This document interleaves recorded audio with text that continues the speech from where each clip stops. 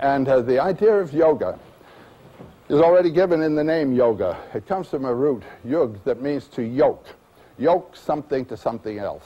And what is being yoked is our ego consciousness, the aham consciousness, to the source of consciousness.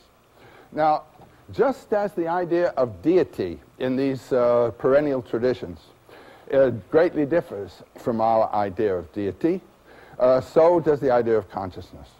In speaking of deities, in the terms that are proper to these mythologically grounded traditions, I'd say the deity is a personification of the energy. It's a personification of an energy that informs life, all life, your life, the world's life. The nature of the personification will be determined by historical circumstances. The personification is folk. The energy is human.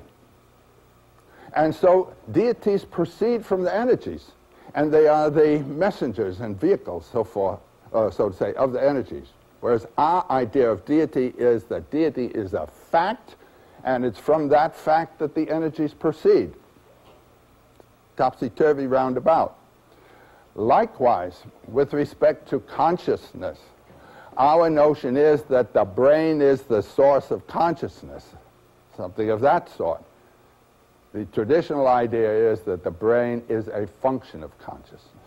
Consciousness is first, and the brain is an organ that encapsulates consciousness and focuses it in a certain direction, on the direction of time and space knowledge, which is secondary knowledge. And the notion that we are all manifestations of that transcendent consciousness which goes beyond all our powers to think and to name is the basic idea of all of this.